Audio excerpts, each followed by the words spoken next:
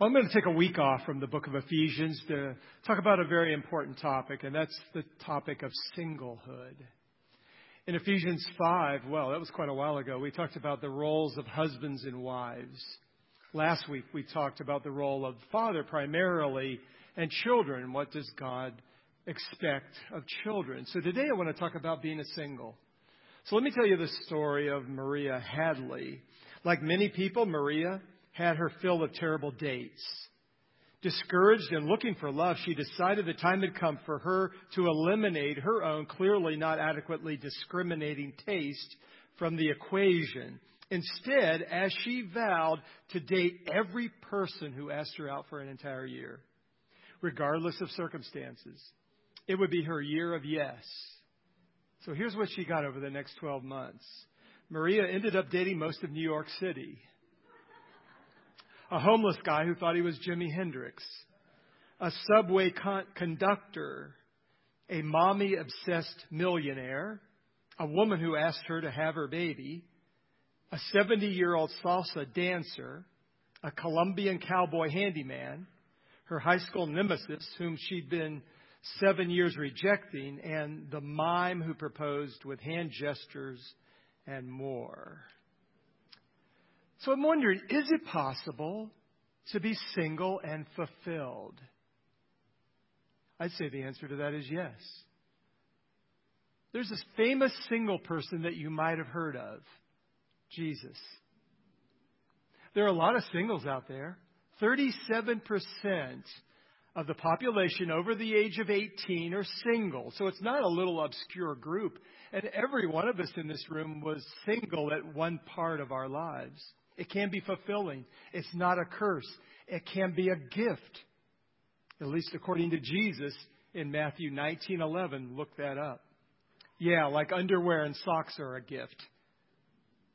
You've been listening to the wrong people. Some will tell you being single is only a phase you're going through, like puberty or acne. You'll get through it. Keep your chin up. You know what? Those people suck all the joy out of life. Don't listen to them. You can be fulfilled now. It would be like telling a married couple, you know what? Marriage gets good once you have kids. It doesn't. You can't be thinking someday. The Bible says today is the day the Lord has made. Rejoice and be glad in it. Your identity does not depend upon the fact you're married or not married. Your identity is because you're in Christ. Have you ever heard a friend say to you, have I got a date for you? They want to be your matchmaker, like you need their help. Just tell them, you know what? I'm very fulfilled in life. Thank you very much. Maybe at Christmas time, your aunt looked at you and said, you're still not married? Or you go to the restaurant and they say, will it be just one? Like they feel sorry for you. Or the hotel clerk who checks you in and looks at you suspiciously like you're going to sneak the rest of your family in later. Well, these words and attitudes are hurtful and unfair. It stinks. Don't let them get you down. The single life can be fulfilling. Perhaps you're thinking, yeah, what does he know about being single? You're right, I'm not an expert on it, but I know someone who is, the Apostle Paul. Now, scholars disagree on Paul's marital status. They ask, was Paul ever married? Listen to 1 Corinthians 7:8. To the unmarried and the widows, I say that it is good for them to remain single as I am. So we know that the Apostle Paul was single by the time he wrote them. Some insist, though, that he must have been previously married because most, if not all, religious Jews of that time were. John the Baptist wasn't. Jesus wasn't. So not every religious Jew was. Paul never mentions a wife in his writings. He mentions his sister, a nephew, and his dad, but never a wife. Others argue that he was a member of the Sanhedrin, the Jewish ruling council. And to be on that council, you had to be married. But that was after Paul's time. There's no proof in Scripture that Paul was married. And we know by the time he wrote to the Corinthians, he was single. In chapter 7 of the book of 1 Corinthians, he lays out his argument on marriage. He's answering questions that the Corinthians church had. And let me just summarize it in one short phrase. Singlehood is desirable, not demanded. I'm going to give you 3 advantages to being single and then 2 commands. We're going to read the passage and then I'll go into some detail. 1 Corinthians 7:25-40. That's our text. Now concerning the betrothed, I have no command from the Lord, but I give my judgment as one who by the Lord's mercy is trustworthy. I think that in view of the present distress, it is good for a person to remain as he is. Are you bound to a wife? Do not seek to be free. Are you free from a wife? Do not seek a wife. But if you do marry, you have not sinned. And if a betrothed woman marries, she has not sinned. Yet those who marry will have worldly troubles, and I would spare you that. This is what I mean, brothers. The appointed time has grown very short. From now on, let those who have wives live as though they had none, and those who mourn as though they were not mourning, and those who rejoice as though they were not rejoicing, and those who buy as though they had no goods, and those who deal with the world as though they had no dealings with it. For the present form of this world is passing away. I want you to be free from anxieties. The unmarried man is anxious about the things of the Lord, how to please the Lord. But the married man is anxious about worldly things, how to please his wife, and his interests are divided. And the unmarried or betrothed woman is anxious about the things of the Lord, how to be holy in body and spirit. But the married woman is anxious about worldly things, how to please her husband. I say this for your own benefit, not to lay any restraint upon you, but to promote good order and to secure your undivided devotion to the Lord. If anyone thinks that he is not behaving properly toward his betrothed, if his passions are strong, and it has to be, let him do as he wishes. Let them marry. It is no sin. But whoever is firmly established in his heart, being under no necessity, but having his desire under control, and has determined this in his heart to keep her as his betrothed, he will do well. So then, he who marries his betrothed does well, and he who refrains from marriage will do even better. A wife is bound to her husband as long as he lives. But if her husband dies, she is free to be married to whom she wishes, only in the Lord. Yet in my judgment, she is happier if she remains as she is. And I think that I too have the Spirit of God. 3 advantages Paul gives here for the single person. The first is less worries. We see that in verses 25 through 27. Now, we don't know exactly what the present distress is. Perhaps a famine, maybe persecution. But if you're married and hard times are happening, you're obviously going to be concerned about your mate and children. Marrieds have the added stress of another person.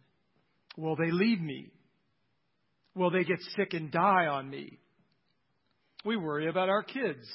Will they be healthy? Will they get good grades? Will they get married someday? Will they get saved? Single people also are concerned about their families, but they have less worries. Now, did you notice what Paul calls the never married in verse 25? Betrothed in the ESV and the NIV uses the term virgins. That's God's ideal, which we all know is very counter to our culture today. Moral purity was the expectation then and the expectation of God now for Christians. A celibate lifestyle as an unmarried person is the expectation of Scripture. Hebrews 13:4, let marriage be held in honor among all, and let the marriage bed be undefiled, for God will judge the sexually immoral and adulterous. In verse 26, he tells them to remain in their current state, whether married or single, due to the present distress that we talked about. Not that marriage is bad. It's just harder in hard times. And Paul says clearly, don't seek a divorce in the current distress. Stay married. A second advantage that single people have is less troubles. Less troubles. Verse 28. You will have worldly troubles, Paul says. Can I get an amen? Nothing wrong with marriage. I love it personally. But you will have troubles. If you don't believe me, just ask the married person. Marriage is great. Don't misunderstand. It can just be hard. Do you have some problems as a single person? Well, you're going to have twice as many if you're married. And if you have kids, you're going to multiply those worries, concerns, and problems. Paul says, I would spare you of that. Some single people think, if only I could get out of my house. I just hate it in my home. If I could just meet someone and get married and escape the problems of my household. What a silly notion. You're not going to escape the problems of your household. You're only going to increase them. But they look so happy. You can look happy and not be happy. We're all pretty good pretenders. Singles have less troubles. Married people have more. More responsibilities, more stress, more financial arguments, less time alone, bound for life. Third advantage for the single person, less distractions. Less distractions. We see that in verses 29 through 35. So they can have more devotion to God. Paul says in verse 35, undivided devotion to the Lord. That's the ideal. That's the goal. Married people have to focus on their family, the things of this world. I mean, they have to. Their focus is on the now. They have to work because they have to buy braces and bikes and everything else.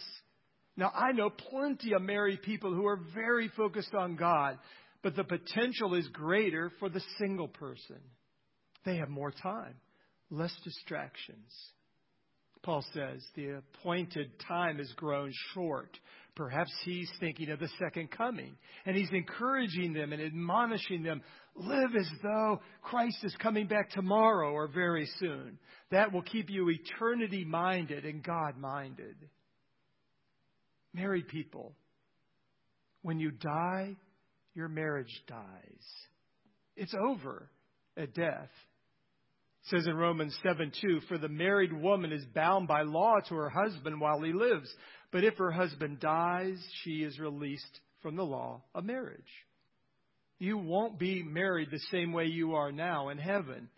Matthew 22:30, for in the resurrection they neither marry nor are given in marriage, but are like the angels in heaven. It doesn't say they become angels.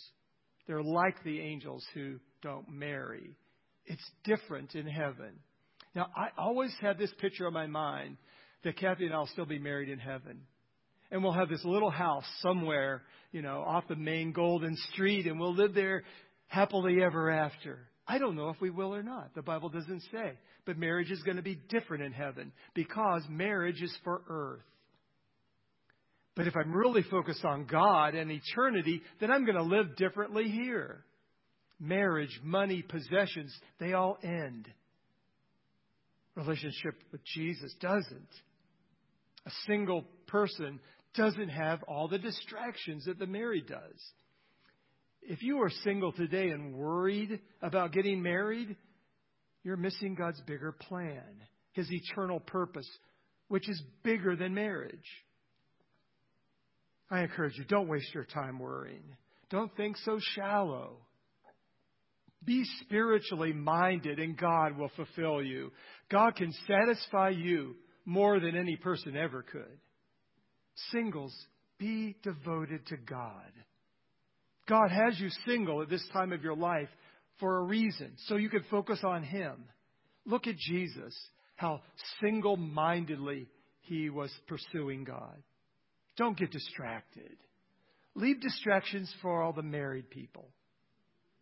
Enjoy your freedom to pursue Christ. Use this life to get to know Him better. Look, if you're not going to be married for 10 years or more and no one has a crystal ball and knows the future exactly, why not do something great for God? Something that you could not easily do if you were married, like maybe go on the mission field or serve God with your gifts in the inner city somewhere. I mean, go wild for God. Be a Christian barbarian. Take the kingdom by force. It'll be harder to do that once you're married. Now let me give you 2 commands for people who want to be married. Command number 1, wait on the Lord. All right, I'm waiting on the Lord. Go on to number 2. No, you're not waiting on the Lord. You've been waiting on a person. And so you've been marking time and it's dragging on. The biggest mistake you could make is to marry the wrong person. I always think about this young lady in Canton who was 18 when she got married to my former roommate who was 22. Months later, they were divorced. And so I sought her out and I asked her, what happened? And she said all along she knew it was wrong, that she shouldn't marry him. But she married him because she already sent out the invitations. The day that they married, there was a terrible storm. They got to the reception hall and it was flooded. She said, I took that as a sign that God didn't want us to be married. Now, could it have worked out? Probably. But they didn't work it out. Are you waiting on God or are you waiting on a person? How did Adam get his wife? He took a nap and woke up married. God brought Eve to him. It's that easy, folks. Let God be your matchmaker. I know for a while I was really trying hard to find somebody and just messing everything up. Then I stopped looking. And I just said, I'm going to focus on God. And I did. And that's when God brought Kathy into my life. I was focused on God, not finding someone. American dating, it's really trying out lots of different people. You know, like auditioning people. Our youngest son stopped dating entirely and just did fun things in groups. And a friend in that group became his wife. So keep your antenna up, but let God bring him or her your way. Dating apps, they can work, I guess. I'm just not a big fan. In Genesis 24, we have the story of Isaac and Rebekah, how they met. Abraham's servant went to look for a wife for Isaac. And let's read a little of that story. Then Rebekah and her young women arose and rode on the camels and followed the man. Thus the servant took Rebekah and went his way. Now Isaac had returned from Beer Lahai Roi and was dwelling in the Negeb. And Isaac went out to meditate in the field toward evening. And he lifted up his eyes and saw, and behold, there were camels coming. And Rebekah lifted up her eyes, and when she saw Isaac, she dismounted from the camel and said to the servant, "Who is that man walking in the field to meet us?" The servant said, "It is my master." So she took her veil and covered herself. And the servant told Isaac all the things that he had done. Then Isaac brought her into the tent of Sarah, his mother, and took Rebekah, and she became his wife, and he loved her. So Isaac was comforted after his mother's death. God brought Ruth and Boaz together, and Boaz was rich. You see, it pays to wait. Second command, wed in the Lord. Wed in the Lord. We see that in verse 39 of chapter 7, 1 Corinthians. Marriage is for life. Don't get out of it. It's too easy to get out of it. It's meant to be permanent. But he snores. You're in it for life. She nags. For life, baby. Don't get married if you want an easy life. Do yourself a favor, marry another Christian. Only another person who's born again like you. But he's so nice. He's a nice non-Christian. But she's so pretty. She's a pretty non-Christian. Can you go two directions at the same time? Nope. It won't work well. It'll be harder. We read about Joseph in Genesis 37 through 50. Great story. Throughout Joseph's life, it says the Lord was with him as a single person. He was successful, handsome. You don't have to look bad. He had a good body. Believe it or not, the Bible says that. Genesis 39:6. So he left all that he had in Joseph's charge and became of him, and because of him, he had no concern about anything but the food he ate. Now, Joseph was handsome in form and appearance. And so this man, Potiphar, his wife, desired him. He knew that would be a sin, and so he resisted her advances and maintained his purity. He waited on God. But I'm a man. You're a Christian man. I have desires. Take a cold shower. Make good choices. It's hard, but it's possible to remain pure as a single person. Wait for your wife. Don't ruin somebody else's wife. Joseph ended up in jail, falsely accused by this woman. But you know what the Bible says? The Lord was with him. He got out of jail 13 years later. At age 30, he became vice president of Egypt and married into royalty at 30, when at 17 he could have ran off with Potiphar's wife. Wait on the Lord. It can be tough to be single. Be all you can be now. To find the right person, be the right person. Counselors make a good living telling people you can't change your spouse or anybody else. You can only change yourself. So work on you during this time. Be the best person that you can be. That'll be $100, please. Isaiah 62:5 says, For as a young man marries a young woman, so shall your sons marry you. And as the bridegroom rejoices over the bride, so shall your God rejoice over you. In Ephesians 5:27, it's even more pointed. So that he might present the church to himself in splendor, without spot or wrinkle or any such thing, that she might be holy and without blemish. Whether you are single this morning or married, you're going to be a bride someday. If you're a Christian, that is. Spiritually married to Jesus. God is going to present us to His Son as a bride someday. Now, I used to struggle a little bit with that concept. It was hard to think of myself as a bride. I don't struggle with it at all now. I know I'm going to look great in white linen. You can have an intimate relationship with Jesus right now. Be fulfilled in Him as much as you want to be. And know that you're going to be married to Him someday for all eternity. Let me close with what somebody wrote, and I don't have the author's name here. And it was the words of God to a single person who is going to be married. Everyone longs to give themselves completely to someone, to have a deep soul relationship with another, to be loved thoroughly and exclusively. But God, to a Christian, says, no, not until you are satisfied, fulfilled, and content with being loved by me alone. Discovering that only in me is your satisfaction to be found. Will you be capable of the perfect human relationship that I have planned for you?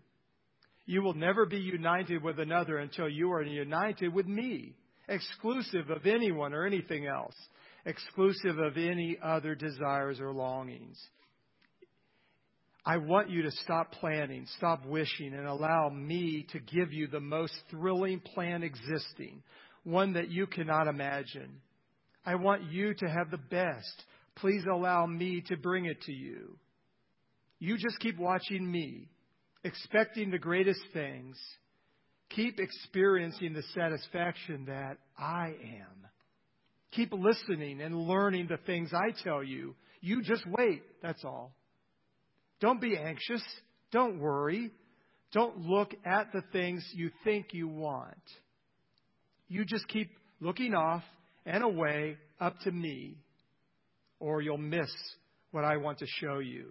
And then when you're ready, I'll surprise you with a love far more wonderful than any you would dream of. You see, until you're ready, and until the one I have for you is ready, I am working even this moment to have both of you ready at the same time, until you are both satisfied exclusively with me and the life I prepared for you. You won't be able to experience a love that exemplifies your relationship with me. And this is the perfect love. And dear one, I want you to have this most wonderful love. I want you to see in the flesh a picture of your relationship with me, and to enjoy materially and concretely the everlasting union of beauty, perfection, and love that I offer you with myself. Know that I love you utterly. Believe it and be satisfied. That's the marital love that God can give. But the highest love is with Him alone. Let's pray. Lord, I pray that these words from your Scripture would be helpful to someone for whom this applies today. Bless our singles, Lord. Minister to them. Help them to realize that where they are is right where you have them at this time. That may change. It may not. But they always have you. You are that permanency in their life, that strong foundation. They'll never lose, for you'll never leave them or forsake them. Oh, Lord, help us go deeper in you, all of us here today, to realize we're the bride of Christ, and we're waiting to be married to our perfect mate, Jesus. In His name I pray. Amen. Let's stand.